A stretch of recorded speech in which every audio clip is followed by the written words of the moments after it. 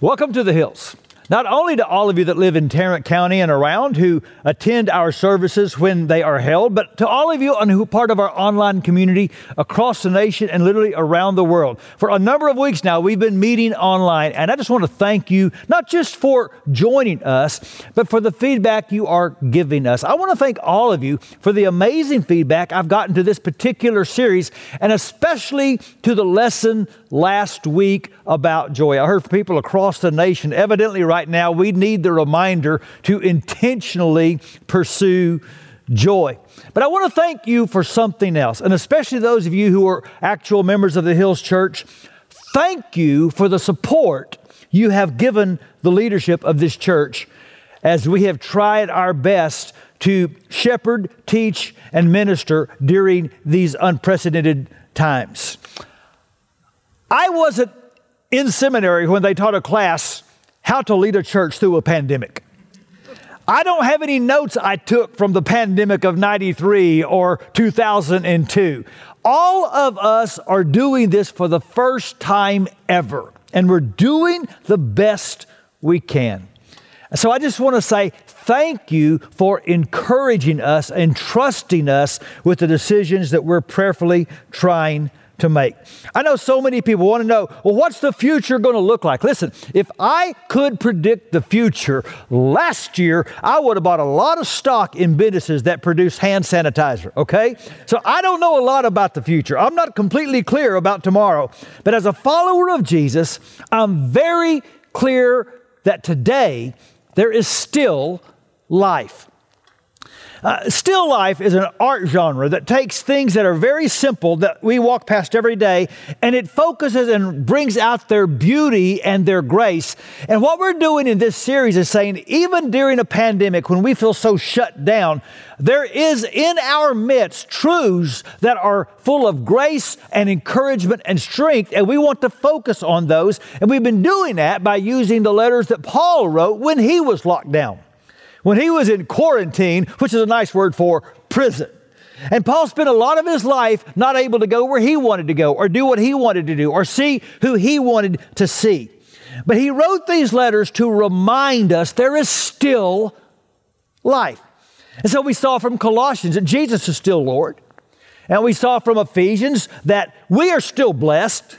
And last week we saw in Philippians that joy is still available. But we can still admit that living like this is still hard, especially on relationships. I saw a tweet recently that I think some of you can resonate with. It said, "I've come to the conclusion that our family functions best when we spend 6 to 8 hours apart, preferably 5 days a week." And somebody right now is going, oh yeah. In fact, that is one reason why beginning next week, I want to start a series on marriage, because right now our relationships are being challenged and tested in new ways, and we need to hear the word of the Lord about that. But one thing the pandemic has taught us as we debate what is essential, love is always essential. And even when so much has been lost or diminished or locked down, we know Jesus is still Lord. We know that we're still blessed. We know joy is still available. And especially I want to close this series with the reminder, love is still powerful. And I want to close with this idea because it is one of the biggest messages in the New Testament. And it's illustrated in a powerful way in one of the smallest letters. And now we saw that from prison, Paul wrote a letter we call the Epistle of Colossians. And at the end of that letter, he has this word to the church. He says, Tychicus will give you a full report about how I'm getting along. He's a beloved brother and faithful helper who serves with me in the Lord's work. I've sent him to you for this very purpose, to let you know how we're doing and to encourage you. I am also sending Onesimus, a faithful and beloved brother, one of your own people. He and Tychicus will tell you everything that's happening here. So right off the bat, there's some backstory here that he's telling the church. Now, I'm sending back somebody maybe you didn't know he was a beloved and faithful brother. So here's the backstory. Onesimus was a slave. And he was the slave of a leader of the church in Colossae named Philemon. Right off the bat, you should be getting uneasy. You heard what I said. There was a leader of the church in Colossae named Philemon, and he had slaves. And Onesimus evidently ran away. He wasn't a very good slave. He wasn't a very useful slave, which is ironic because his name literally meant useful. And not only did he run away, but evidently he took some of his master's money to fund his escape. And he thinks, like a lot of runaway slaves, I'll go to the biggest city in the world and I'll just get lost. And I'll escape my master's sight. But he could not escape the sight of God. And so as it turns out, it's so often true, he thinks, I'm just going to lose myself. And he actually found himself. Because he met this guy, and don't think for a moment it was a coincidence, but he met this guy named Paul, who is in prison in house arrest in Rome. And the runaway runs straight into the arms of Jesus. And by the way, let's just stop right here. For some of you, this is the big idea, and this is as far as you need to go. Because you know a runaway. You know somebody you love and they're a fugitive. Maybe they've run away from your family. Maybe they've run away from their values. Maybe they've run away from their responsibilities. Maybe they've run away from the treatment that they really need. Maybe they're running away from faith. Never stop praying for runaways.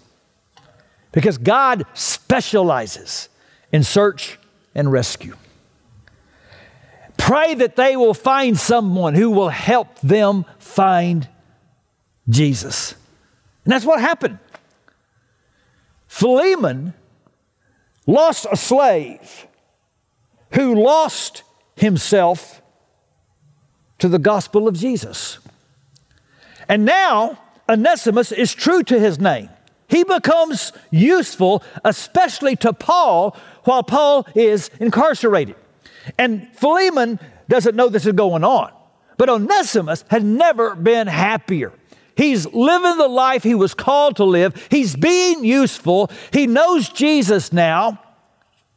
And something is about to change. Now, I'm speculating. But here's what I think happened. So the pastor teacher of the little group of believers in Colossae was a guy named Epaphras. And they had some new teaching that was unsettling the church. And Epaphras says, this is over my head. I need to go get Paul's wisdom. So he makes the trip to ask Paul, how do I speak to and respond to this new teaching? That's why we have what we call the letter of Colossians. And Epaphras shows up and sees Paul and sees all the people there ministering to and with Paul. And he sees Onesimus. Hey, I know that guy.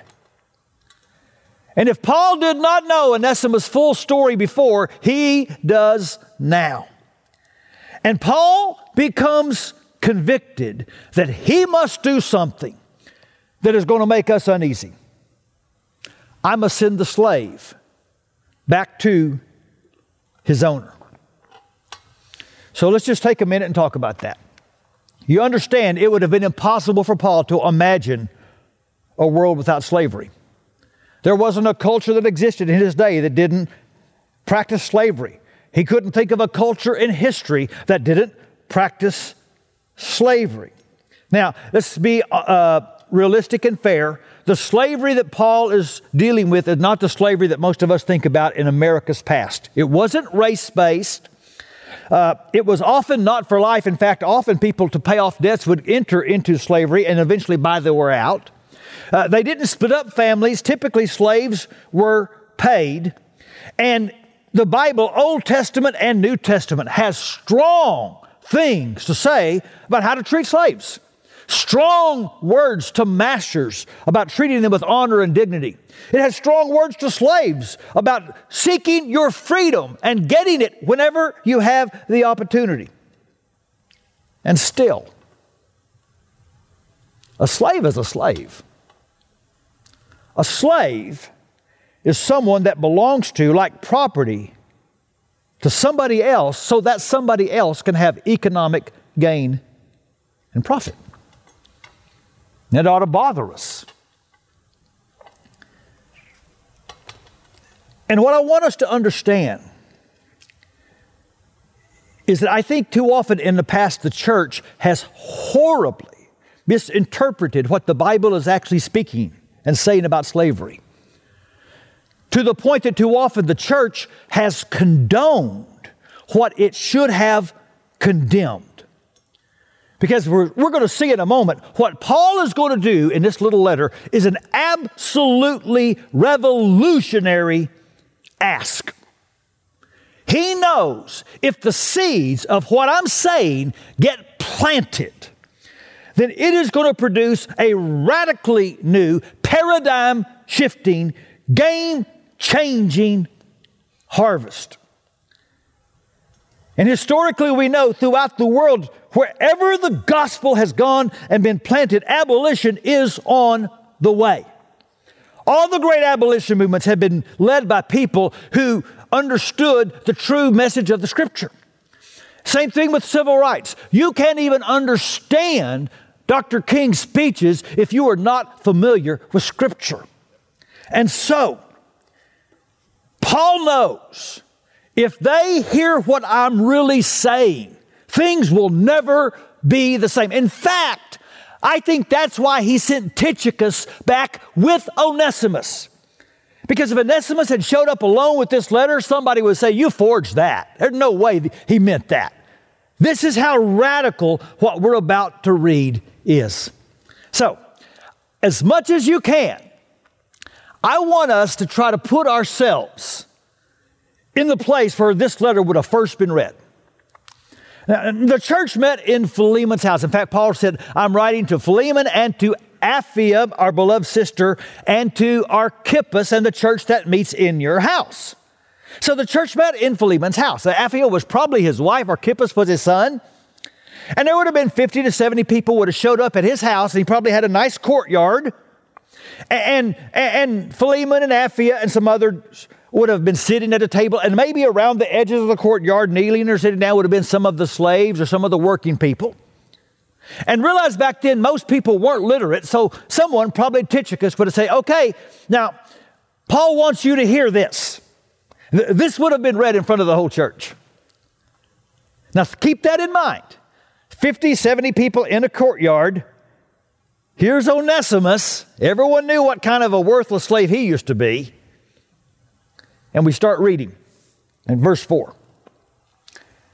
I always thank my God when I pray for you, Philemon, because I keep hearing about your faith in the Lord Jesus and your love for all of God's people. And I'm praying that you will put into action the generosity that comes from your faith as you understand and experience all the good things we have in Christ. Your love has given me much joy and comfort, my brother, for your kindness has often refreshed the hearts of God's people. Okay, let's stop right there. Can you see his wife just beaming? His son just looking at Philemon, oh, Dad, you're a good man. Everybody knows you're a good man.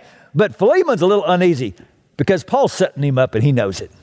I'm hoping that your faith and your generosity will result in action. So here we go.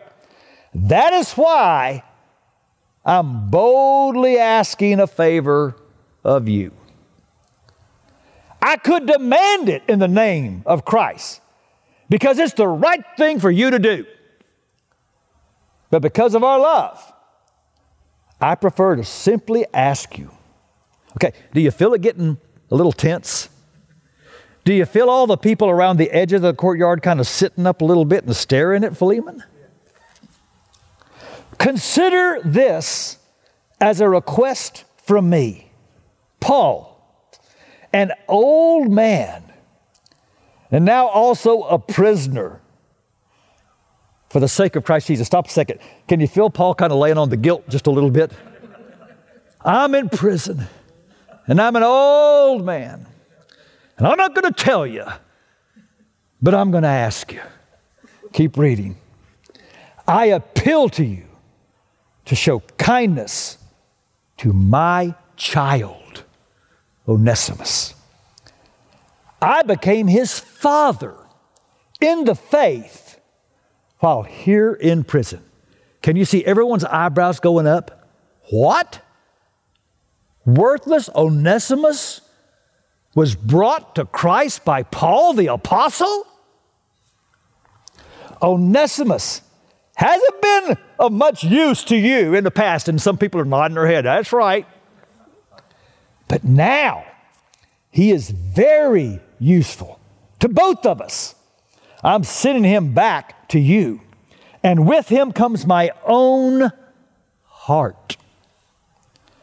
I wanted to keep him.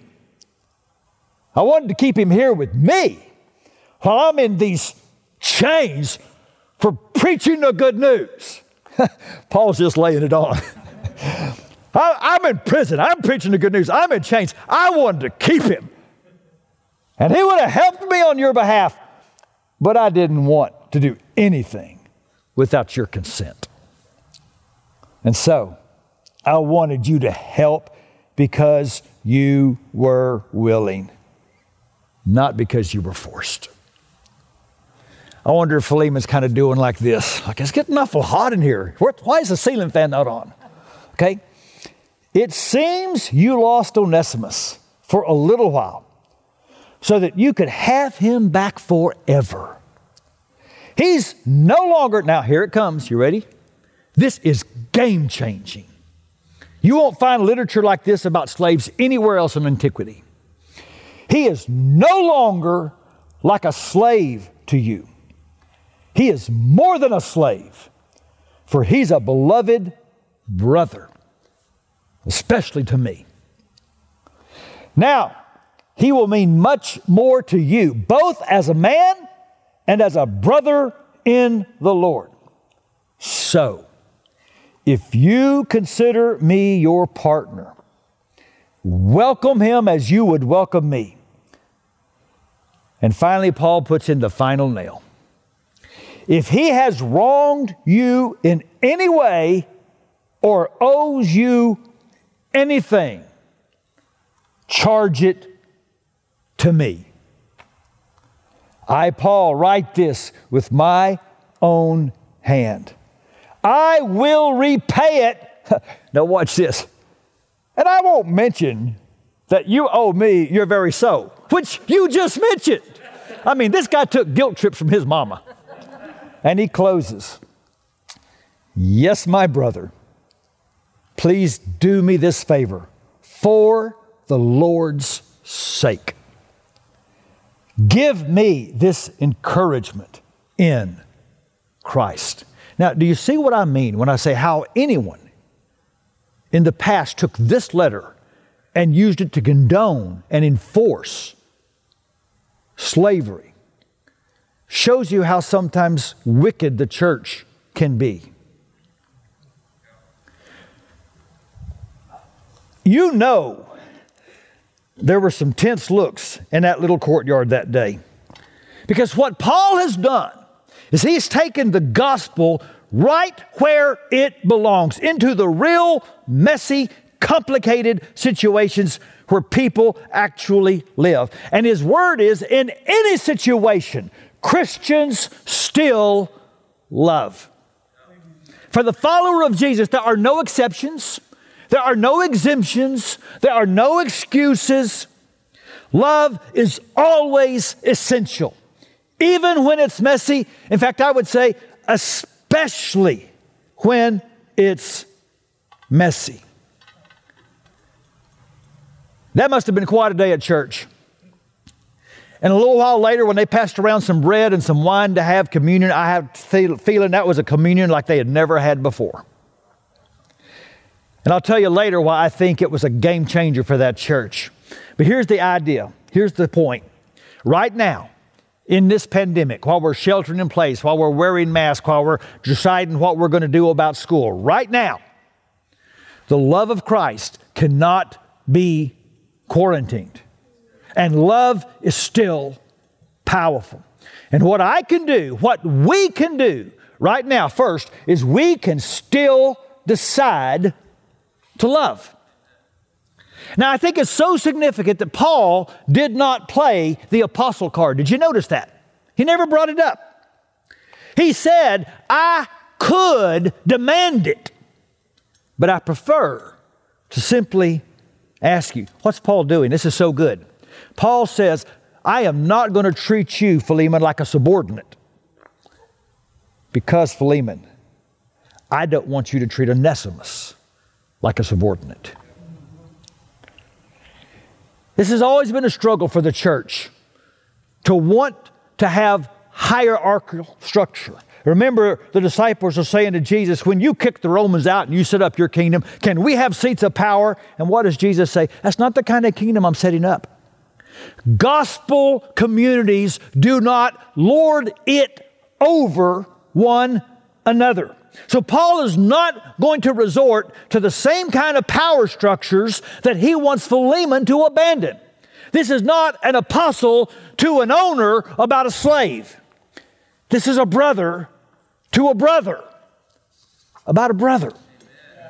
And he says, and I love it at the very start of the letter, I keep hearing about your love for all of God's people. And what Paul is going to do is challenge Philemon's understanding of how big that word all is in the kingdom of God. You see, being in Christ changes the way we look at all people. Through the lens of the gospel, we realize all people are made in the image of God, and they matter to Him. We don't look at people from a worldly point of view. We don't see all the statuses and the stratas and the castes that the world wants to put people in. All people are made in God's image, and they matter to Him. But not just that. Through the lens of the gospel, we realize all people matter to someone else. Paul said, I'm his spiritual father. He's my spiritual child. My very heart comes with him. How would we treat people if we could remember they are precious to somebody? I'll give you an example. The porn epidemic in the church would go away overnight if Christian men could realize that. That the women trapped in that industry are commodified and objectified is just a new form of slavery, where for some wicked person's economic profit, we commodify a human being. But that person was somebody's daughter. That woman is precious to somebody. And if Christian men could start looking at women as they are made in God's image and they matter to Him and they matter to somebody else, then pornography would go away from the Church of Jesus Christ. That's just an example. That's what the gospel does to us. We decide to love because all people matter to God, because all people matter to somebody else. And not only that, but all people can change when they surrender to Christ. We don't write anybody off as useless. We don't write anybody off as hopeless. We keep praying. We keep pursuing, because anybody can become who they were meant to be. No one has to stay who they used to be. And so for these and many other reasons, we can still decide to love. And you know what? That is so easy to say. And it's easy to believe when it's theoretical. It's so much harder to do when it's personal. And especially if you feel like you've been wronged. So let me be real vulnerable and tell you the hardest thing I find about being a pastor. It's not the preaching. It's not the vision casting. It's not the frustration of people making mistakes. It's simply this. You get hurt. You get hurt by things people say. And Sunday's coming, and I know in a few days I'm going to take some bread and I'm going to take some wine. And I'm going to thank Jesus for loving me so much. And my heart is not in a good place. That's the hardest thing. And just recently, I got deeply, deeply hurt. And I've always been convicted by Jesus' words in Matthew 5. If you go to your altar to bring your gift to God, and there's something bad going on with somebody else, leave your altar there, go fix it with them, then come back. Because God is a God of reconciliation. And here's what I have to decide. Am I going to love other people the way I want the God I worship to love me? Will I extend grace freely, even when doing so is costly? I have responsibility. I can still decide to love. What's more, I can take it to the second mile. I can still provide for love. And here's what I mean. Even though Paul wasn't responsible for the problem, he was willing to be responsible for the price it took to fix it. If he's wronged you in any way or owes you anything, charge it to me. He was willing to take the debt of another so they could find freedom. In short, Paul was willing to do for Onesimus what Jesus had done for Paul. You see, Jesus extended grace to Paul freely, and it was very costly. And this is what the Lord's Supper reminds us of every week, that peacemaking is expensive, that the ministry of reconciliation is going to cost us. And I think the pandemic, sadly, has made it clear. Paying the price doesn't come easily to a lot of us. I don't care about anybody else. I'm getting my 82 rolls of toilet paper. You can't make me wear a mask. Now, I know this is about to be controversial, but I'm just going to lean in here. I've seen studies that say masks don't help. I've seen studies that say they help a lot. I'm not a scientist. I think for a Christian, it's not even the question. The question is, what's the most loving thing I can do? That's the Jesus question. And if you have people in your family, and I have people in my family, some young and some old, who are at high risk because of this virus, I know that the loving thing you could do in a public place is wear a mask. That's not taking away my freedom. That's Galatians 5, me exercising my freedom to love my neighbor. Because love is most powerful when the cost gets real personal. And so right now, somebody owes you something, don't they? Somebody owes you some respect. Somebody owes you some attention. Somebody owes you an explanation. Somebody owes you an opportunity. Somebody owes you an apology. Right now, there's a situation in your life that is a complicated relational mess. And right now, in the power of the Holy Spirit, you can decide to say, charge it to me. And I love how Paul intentionally ends this little letter. He says, may the grace of the Lord Jesus Christ be with your spirit. You see, grace is the great equalizer, isn't it?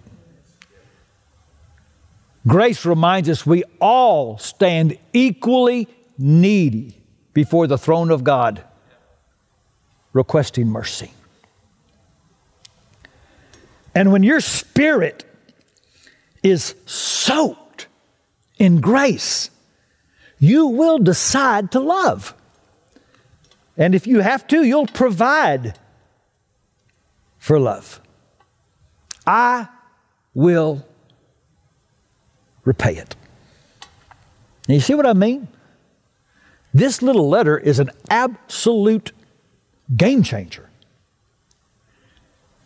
It changed that church, and I think the principles in this letter are changing the world. You know, about 50 years later, there was a bishop of the church in Ephesus, maybe the most influential church in the world at that time. His name, Onesimus. Church tradition says that this runaway slave became one of the early church's great spiritual leaders. Because in any situation, Christians can still love. And in every situation, love still works.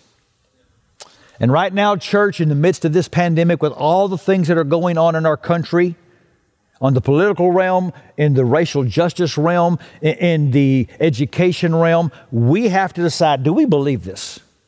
Do we believe that love is still the most effective way to have the world we want to have?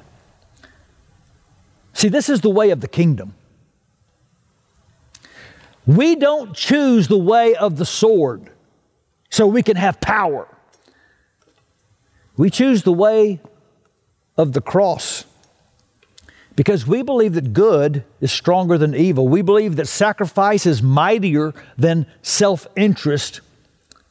And we believe that love is greater than hate. That love is still powerful. We saw an illustration of this not long ago in our own city here in Fort Worth. Like cities across a country, there were many protests after the murder of George Floyd. Now, maybe you are familiar with the name of Julie Swearingen. She is the Assistant Chief of Police of the Fort Worth Police Department. She's also a committed disciple of Jesus and a member of the Hills Church.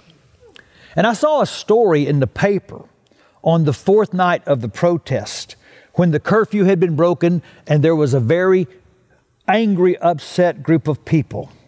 And the police were trying to decide what to do. And the paper revealed how it was resolved in a beautiful way, and Julie was a reason. And so I just wrote her an email, and I thanked her for her leadership. And she wrote back and gave me the rest of the story. And so I want to read to you what she sent to me. I said, as for being bold, I'll be honest, I was scared. I knew what would be faced if the chief and I approached the crowd. But there was so much I didn't know too. As I walked to the car with Chief Krause, I prayed for protection, calm, and peace. And as I was putting on my bulletproof vest, God reminded me how his son was ridiculed, hated, beaten when he approached people. I was also reminded we should only fear God. And I suddenly felt the Spirit, and I felt overwhelming comfort and reassurance that our Father had us. I knew exactly what I was supposed to do at that very moment. We walked to the crowd, were immediately approached with angry, hateful words, and I listened quietly. And when given the opportunity to speak, I apologized for what had happened. I told them I felt the same and understood their frustration. And as we worked our way around, people yelled different things, and I tried to focus on what I heard and listen to the things that could actually use to change the way things are happening. And one thing I heard was, y'all need to change. And I turned to Chief Krause and I said, did you hear that? Let's be examples. And I took that as a sign to show solidarity and to take a knee with the protesters. And as we did, we were met with yelling of, you're lying. But there was a young man next to me, and he tried to calm the group, and I asked him if we could pray. He agreed, and he tried to quiet the group to pray. Now, I'm going to tell you right now, I have great conversation with the Lord, but I'm not a person who's confidently prays out loud. But when I opened my mouth, the words formed, and they just came out. And I wasn't sure what I said until someone sent me some of the prayer they recorded. So I know with all my heart and soul, God had us and will continue to have us. And we have to do our part and trust in our Father. His Word says, love is the most important thing. So that's what I will hold on to. Love all. And that night, love worked. And it still works. But it's risky. And it comes at a cost. And sometimes that cost is a cross. But it's the way of the people of God. And so I just want to close this series by reminding you people, God is with us. Jesus is still on the throne. We're still so blessed. We still have access to such joy. And most of all, love still works. And God is sending you as an ambassador of selfless, risky, charge it to me love. And I send you this week to be that. In fact, I want us just to close with a prayer. Because my guess is right now, there is someone in your life that God is calling you to radically love. So I'll close the prayer, but wherever you are watching this, would you bow your head for a moment and would you pray for that person and for illumination from the Holy Spirit? What might it cost you to love them well?